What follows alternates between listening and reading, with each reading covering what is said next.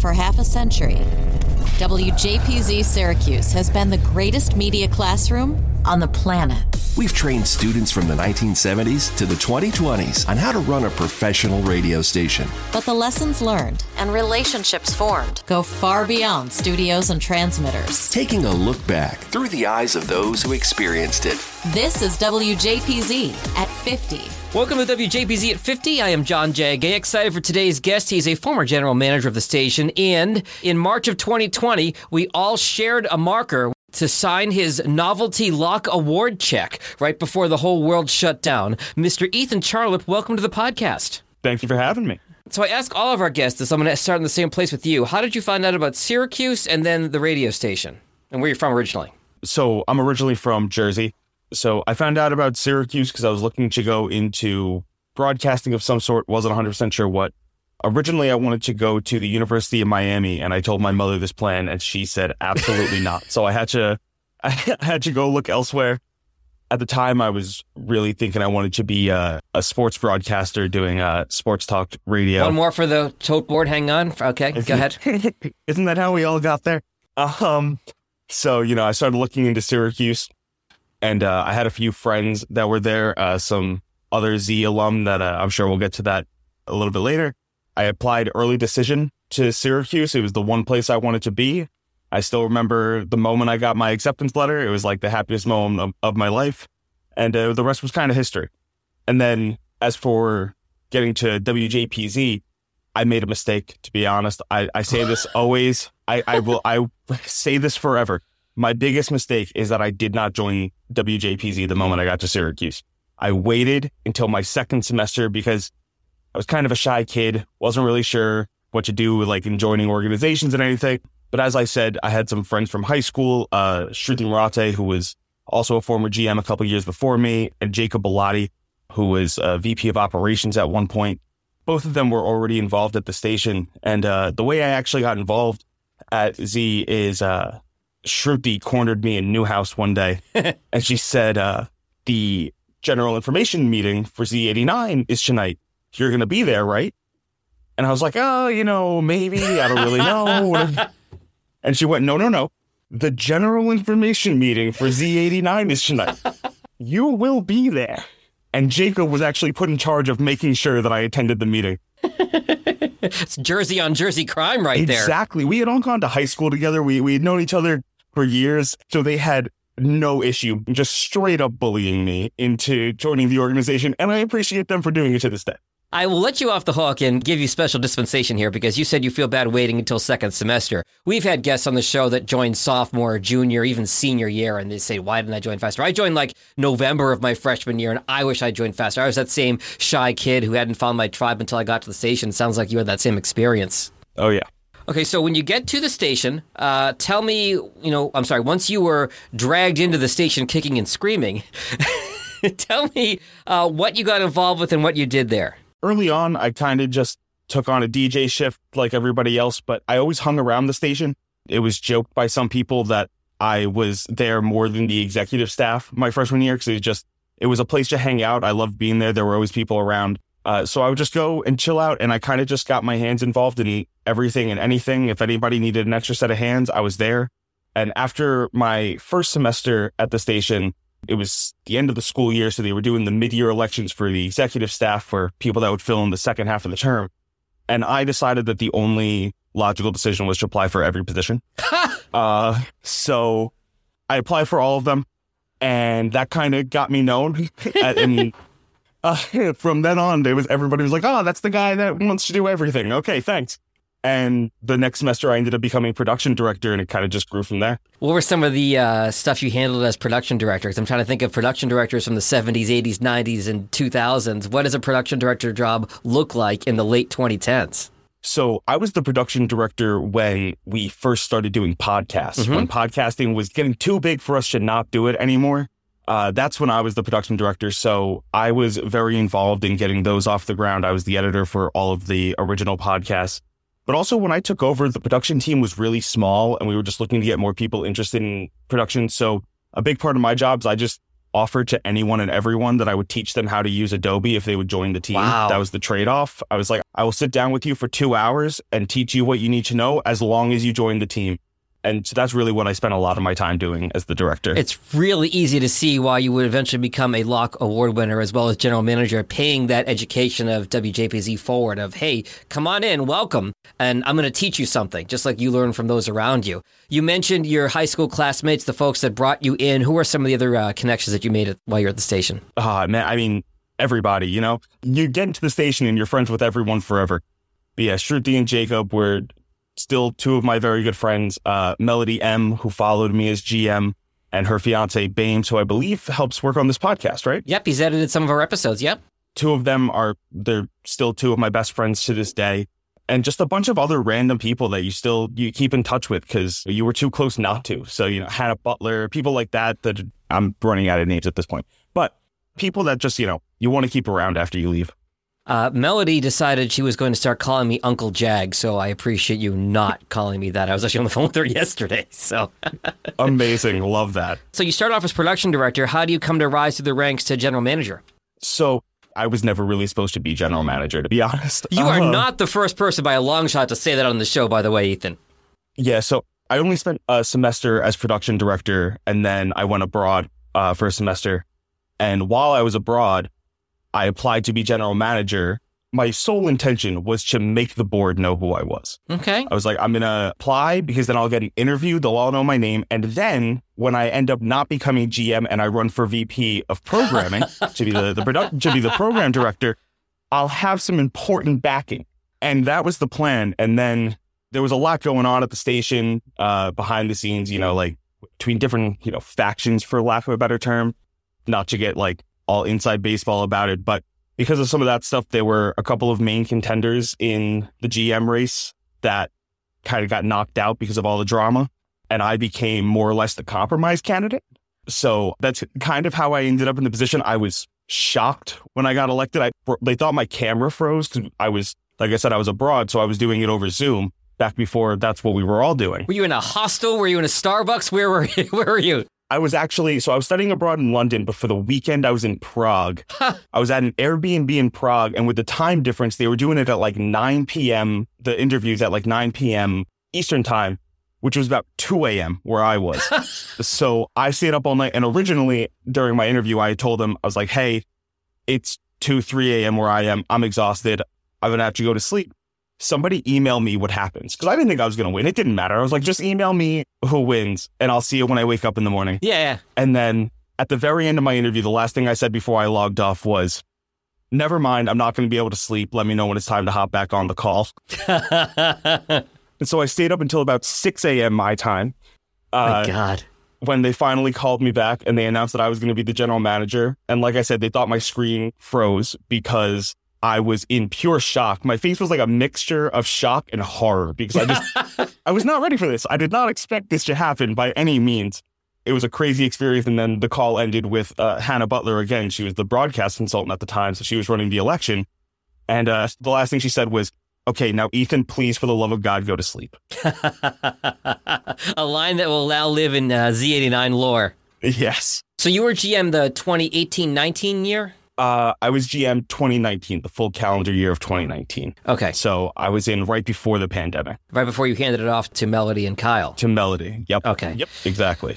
Let me ask you this before we get to your stuff post-graduation and even before COVID. What are some of the things you learned at JPZ, Ethan, that you think have served you well in the couple of years that you've been out? I mean, you learn everything at JPZ. You learn, it's a crash course in being a professional and doing everything. And I've worked in radio, I've worked out of radio. And so, you know, there were technical skills that helped me at one point. And now it's just, you know, it's the personal skills, having to deal with people. There's a lot of different people. Z89 attracts an eclectic group. And so you have a lot of personalities. And it was a lot of fun, but it also, you know, you got to learn to deal with that. You got to learn to deal with the downsides that come with that as well. And especially being GM, I had to learn, you know, very suddenly how to deal with a staff and how to deal with a staff that was made up of my friends. You know, all of a sudden I went from like, you know, we were all buddy to now I'm your boss. Yeah. I need to tell you, you're not doing your job. And it was just a completely different world. that I really had to learn how to deal with quickly. And it's been extremely helpful in the professional world, just having that experience of dealing with those personalities. It really is amazing when you think about the lessons that all of us over 50 plus years have learned at the radio station that a lot of people don't get to learn until they're 25, 30 or whatever it is. And we're learning it as 19 and 20-year-olds. And most of us, or I won't say us because I wasn't, but everyone that became GM that I've talked to, oh my God, like I wasn't ready for that. But the stuff that I learned, and the crash course is the perfect way to put it, as one of our other guests put it, as you're managing the island of misfit toys. Yes, I think that's a great way to put it. Like you said, nobody's ever ready to take over as GM. When I took over, I talked to a couple of people and I was like, I'm not prepared for this. I don't know what to do. And every single one of them said, I didn't know either. Just fake it till you make it. You're going to figure it out. Yeah. So I want to go chronological here, and I do want to come to your career in a second, but I would be remiss if I didn't ask you, 2020 was your senior year. You win the Locke Award. We're all in Syracuse. We're all sharing, 100 wings among 50 people, which in hindsight was not the best idea. And so much of what happened that weekend shouldn't have, knowing what happened 1 week later. I do want to give a shout out, if I haven't already in the podcast, to Christy Agonis Vincent, who is a dear friend of both Josh Wolf and myself. She was in the thick of it in New York, like right before the banquet when it was really, hitting hard in just north of New York City. And she texts both of us like, are you sure you want to go? Like, make sure you bring Purell. And I totally was a dick to her. I blew her off. I was like, okay, Mom, whatever. About a month later, I texted her back and I was like, I am so sorry. You were so right. None of us had any idea what was about to happen. Yeah, we were taking bets on how many jokes about COVID were going to be in the speeches that night. Like, none of us were taking it all that seriously, and then it became super serious. I want to say it was Chris Bungo had just come back from Italy, and Donovan was making jokes about, do we let him in the room? And, hindsight being, no pun intended, 2020, we look back now and we're like, whoa. Yeah. So you had the end of your college career taken away from you in a sense, right? Yeah, it was, I'd say my college career ended unceremoniously with an email from the chancellor. While we were home for spring break, we were told originally we're going to extend spring break to 2 weeks. And then during the second week, they emailed us and said, you're not coming back to campus. And it was really like, we technically finished the year on Zoom, but at that point, nobody had taught classes on Zoom yet. Nobody knew how to transition it. So classes really just kind of stopped. You were just attending them because you were supposed to, and everything was really scaled back. It was really an anticlimactic ending to a college career, especially if, you go somewhere like Syracuse. There's a lot going on all the time. There's, senior week is a big deal when you're graduating. There's a lot of different things that people take part in. And we kind of just missed out on all that. We ended up getting a commencement in September of 2021. And that was like the closest we had to a real graduation. How did that work? Did they invite you all back to campus to walk? Yeah, we were all invited back to campus. It was basically just a reunion. They held one giant commencement and then we broke off into like little school activities. But yeah, everybody got invited back. A lot of people didn't make it, which was, the downside of that. Well, I mean, there's a lot of downsides of what happened, but postponing it like that, it was a good time. We all really appreciated having it, but it just wasn't what it could be because we weren't all there. We weren't actually finishing our career. I mean, all of us had been in our jobs for a year at that point and stuff like that. So it was nice, but it was a weird situation. So did you ever get a last show on Z89? Yes, actually. I am one of very few from my class at Z89 that got a last show. And I only got it because I was very good friends with Melody and she was the GM at the time. I had, all of us had just left campus. So we all had to go back at some point to move out of our apartments. Right. And Melody was still living in Syracuse full time. I had gone back home and I came back for a weekend to clear out my apartment.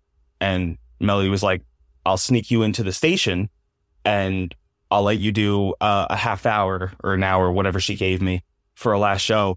And that was really emotional because it was, I ended up crying at the end of it. Join the club. Me too.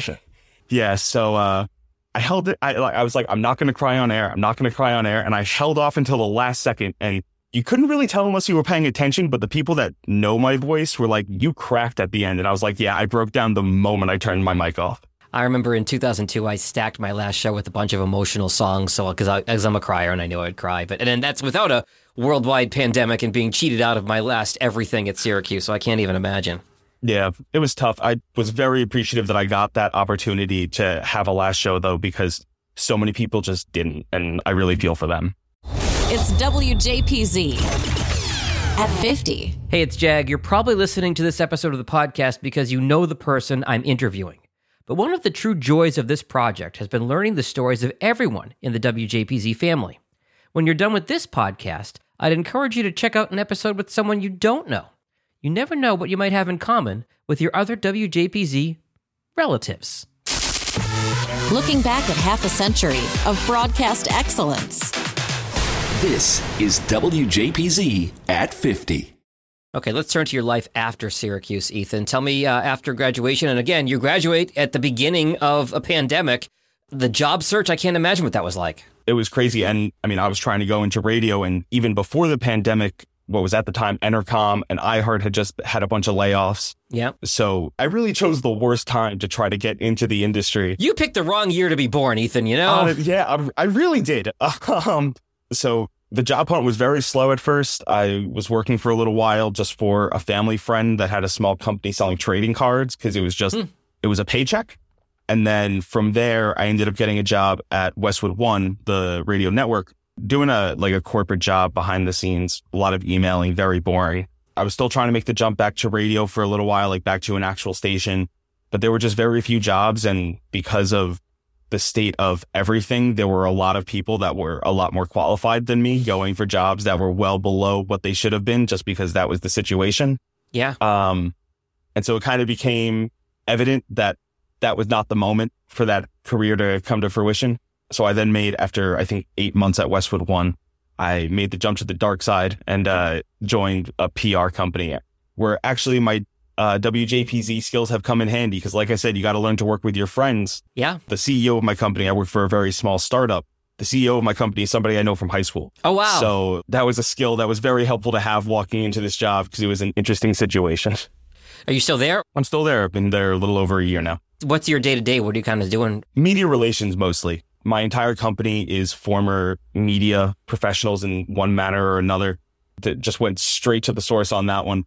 So it's a lot of media relations. I work with a lot of startups. So just contacting reporters and such to try to get them to write about my client or whatever. That must be a really competitive space, trying to get media coverage for startups where there's so many startups out there. And I'll ask you this, what gives a startup staying power? There's a lot of things that come into play there. And it really, a lot of it is just happenstance. Mm-hmm. You got to have the right funding at the right moment. And if that doesn't line up, you're going to crumble no matter how good you are.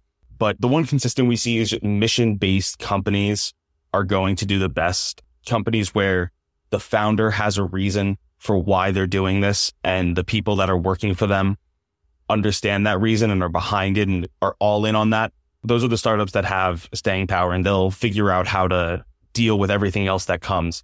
But those have been our most consistently successful clients. I think there's a parallel to be drawn there with podcasting. It's know your why. It's why are you doing a podcast? Like for this podcast, it was to chronicle the history of the radio station and in part drive attendance to the banquet. There are people who do a podcast who say, I do a podcast because my friend said I'm funny and I should have a podcast. And that's never a good reason to do a podcast. You've got to know your why. I think that's true of anything. And that's a really great answer to that question. Are there any stories that come to mind for you that you look back on and still crack up from your time at the station? You've got so many great relationships. You're already laughing. For those who you can't see him right now, he's already cracking up when I ask the question. What stories come to mind that you still laugh about a couple of years later? I mean, there's a lot. And I feel like a consistent trend of WJPZ alum is there's a lot of stories that probably aren't appropriate for a podcast. And also, you're young. You're still in the statute of limitations. But exactly. I got to be a little more careful. Well, going back to what I talked about before, when I decided to apply for every exec staff position, it was my first time really applying for jobs other than just part-time stuff in high school Sure. where you walk in, fill out the application and leave. So I didn't really know what a cover letter was. I didn't know that I needed one. And Shruti was the GM at the time, I believe. And during the election or right at the beginning of it, she texted me and she said, hey, do you have cover letters? Just send in with these. And I was like, do I need those? I didn't know I needed that. I was like, but if you need them, I can pump some out real quick and send them back to you. And she's like, yeah, if you could, it'll help. But again, I don't really know what a cover letter is supposed to say. So I Google real quick, what is a cover letter? And it's stating your interest in the job. So literally for all the positions, I sent the exact same cover letter and it said, I hereby announce my candidacy for X position. signed. Move on to the next one. Like, it was just that one line over and over again. So that was also part of why I became infamous, because apparently every time a position came up that I was running for, they would say my name and they would just recite my cover letter. Your one-line cover letter. My one-line cover letter. So that was one that became a little bit of lore for the classes around me, and I still find very amusing. You and Sam Candell have had the best cover letter stories so far. If you don't know Sam's story, go back and listen to her episode. It's not published at the time of this recording. It'll be out by the time Ethan's episode is out. Okay, go ahead. Yeah, I'm going to have to listen to that. There's a lot of like just random stuff that happens in the moment. There was one time where I don't know how this happened, but I was on the mic and the mic popped off its stand. So there's a video somewhere of me just like holding the mic up, because I'm also afraid to move it because of all the sound that it'll create. And we didn't have the best mic guards at the time to block out wind like that. So I was just like holding it in the exact position it fell out in for the rest of the segment. And it was just, stupid little stuff like that. There was one time, this might still be in the statute of limitations, but oh well, they can come after me. There was one time we were having an executive staff meeting in Watson Theater, and Bames is 6'8". He's a big guy. And there was a chair that apparently was a little bit broken already, and none of us realized it. And Bames sat down in this theater seat, and it just crumbled. Like, it just dropped out from under him. And I decided that we needed the seat for the station. So I took the seat and I hid it. I was still the GM at the time. I hid it in my office, and I actually still have it. It's sitting in the corner of my room. Oh, my God. The broken seat from Watson Theater that Bames eviscerated is now in your house. Is now in my house. It is a collectible. I moved and I had a bunch of stuff in my mother's storage. And she pulled it out and she was like, "You are taking this. I can't believe I'm storing a broken theater seat from your college. Like, why do you have this?" And I was like, "We can't get rid of it. I'll take it. Give it to me." Sentimental value. Exactly. Oh, my God. Is there anything, Ethan, that I have not asked you about that you'd like to talk about regarding JPZ, career, or anything else? I think it's important to note how great the connections are. Like, we've already talked about this, but the connections you make being at WJPZ are unlike anything else I've really experienced on that great of a scale. Everybody has those friends where you say like, "Oh, we could not talk for 5 years and we'll pick up conversation like it's yesterday." Yeah. That's literally everybody at WJPZ. Like, yes. You walk in. I haven't been to banquet in the last couple of years because I'm a bad alum, but I guarantee that I'll be there next year. I've told enough people that I'm committed. They're going to peer pressure you into it, just like Shruti did going to the stage in the first place. It'll come full circle. Exactly. Yep. The three of us have agreed to peer pressure each other into going. So if any of us aren't there, please, everybody else make fun of us. But I'm sure I'll walk in and it'll be like I never left. Like, it'll be like the last time I was there was 2 weeks ago when we were all having a great time. And, the connections just get you so far personally, professionally. I got some great opportunities. I interned at Elvis Duran in the morning show and KYW News Radio, thanks to connections that I made through the station. Who were those connections? Let's shout them out real quick. Getting me on Elvis Duran was a team effort of Megan Flynn, Kat Brady, and Allie Gold. So thank you all for that. Okay. When I was working at KYW, Alex Silverman was the program director, although he swears up and down that he had nothing to do with me being brought on as the intern. Sure, Alex. Sure. Even if he did step away, having WJPZ on my resume helped there. So you get so many incredible opportunities, both personally and professionally, when you make these connections and you hold on to these friendships. All right, Ethan Charlip, class of 2020, thank you for your contributions as both a student and an alum, and look forward to seeing you in March. Yeah, thanks so much. Looking forward to seeing you. The WJPZ at 50 podcast is created entirely by the staff and alumni of the world's greatest media classroom. It's hosted by John Jag Gay, class of 2002. Editing help from James Bames Grundy III, class of 2020. Imaging by Maureen Cooper, class of 1999. And Ed Lacombe, class of 1985. Podcast artwork by Marty Dundix, class of 2001. Follow WJPZ at 50 on Apple Podcasts, Spotify, YouTube, or wherever you're listening right now.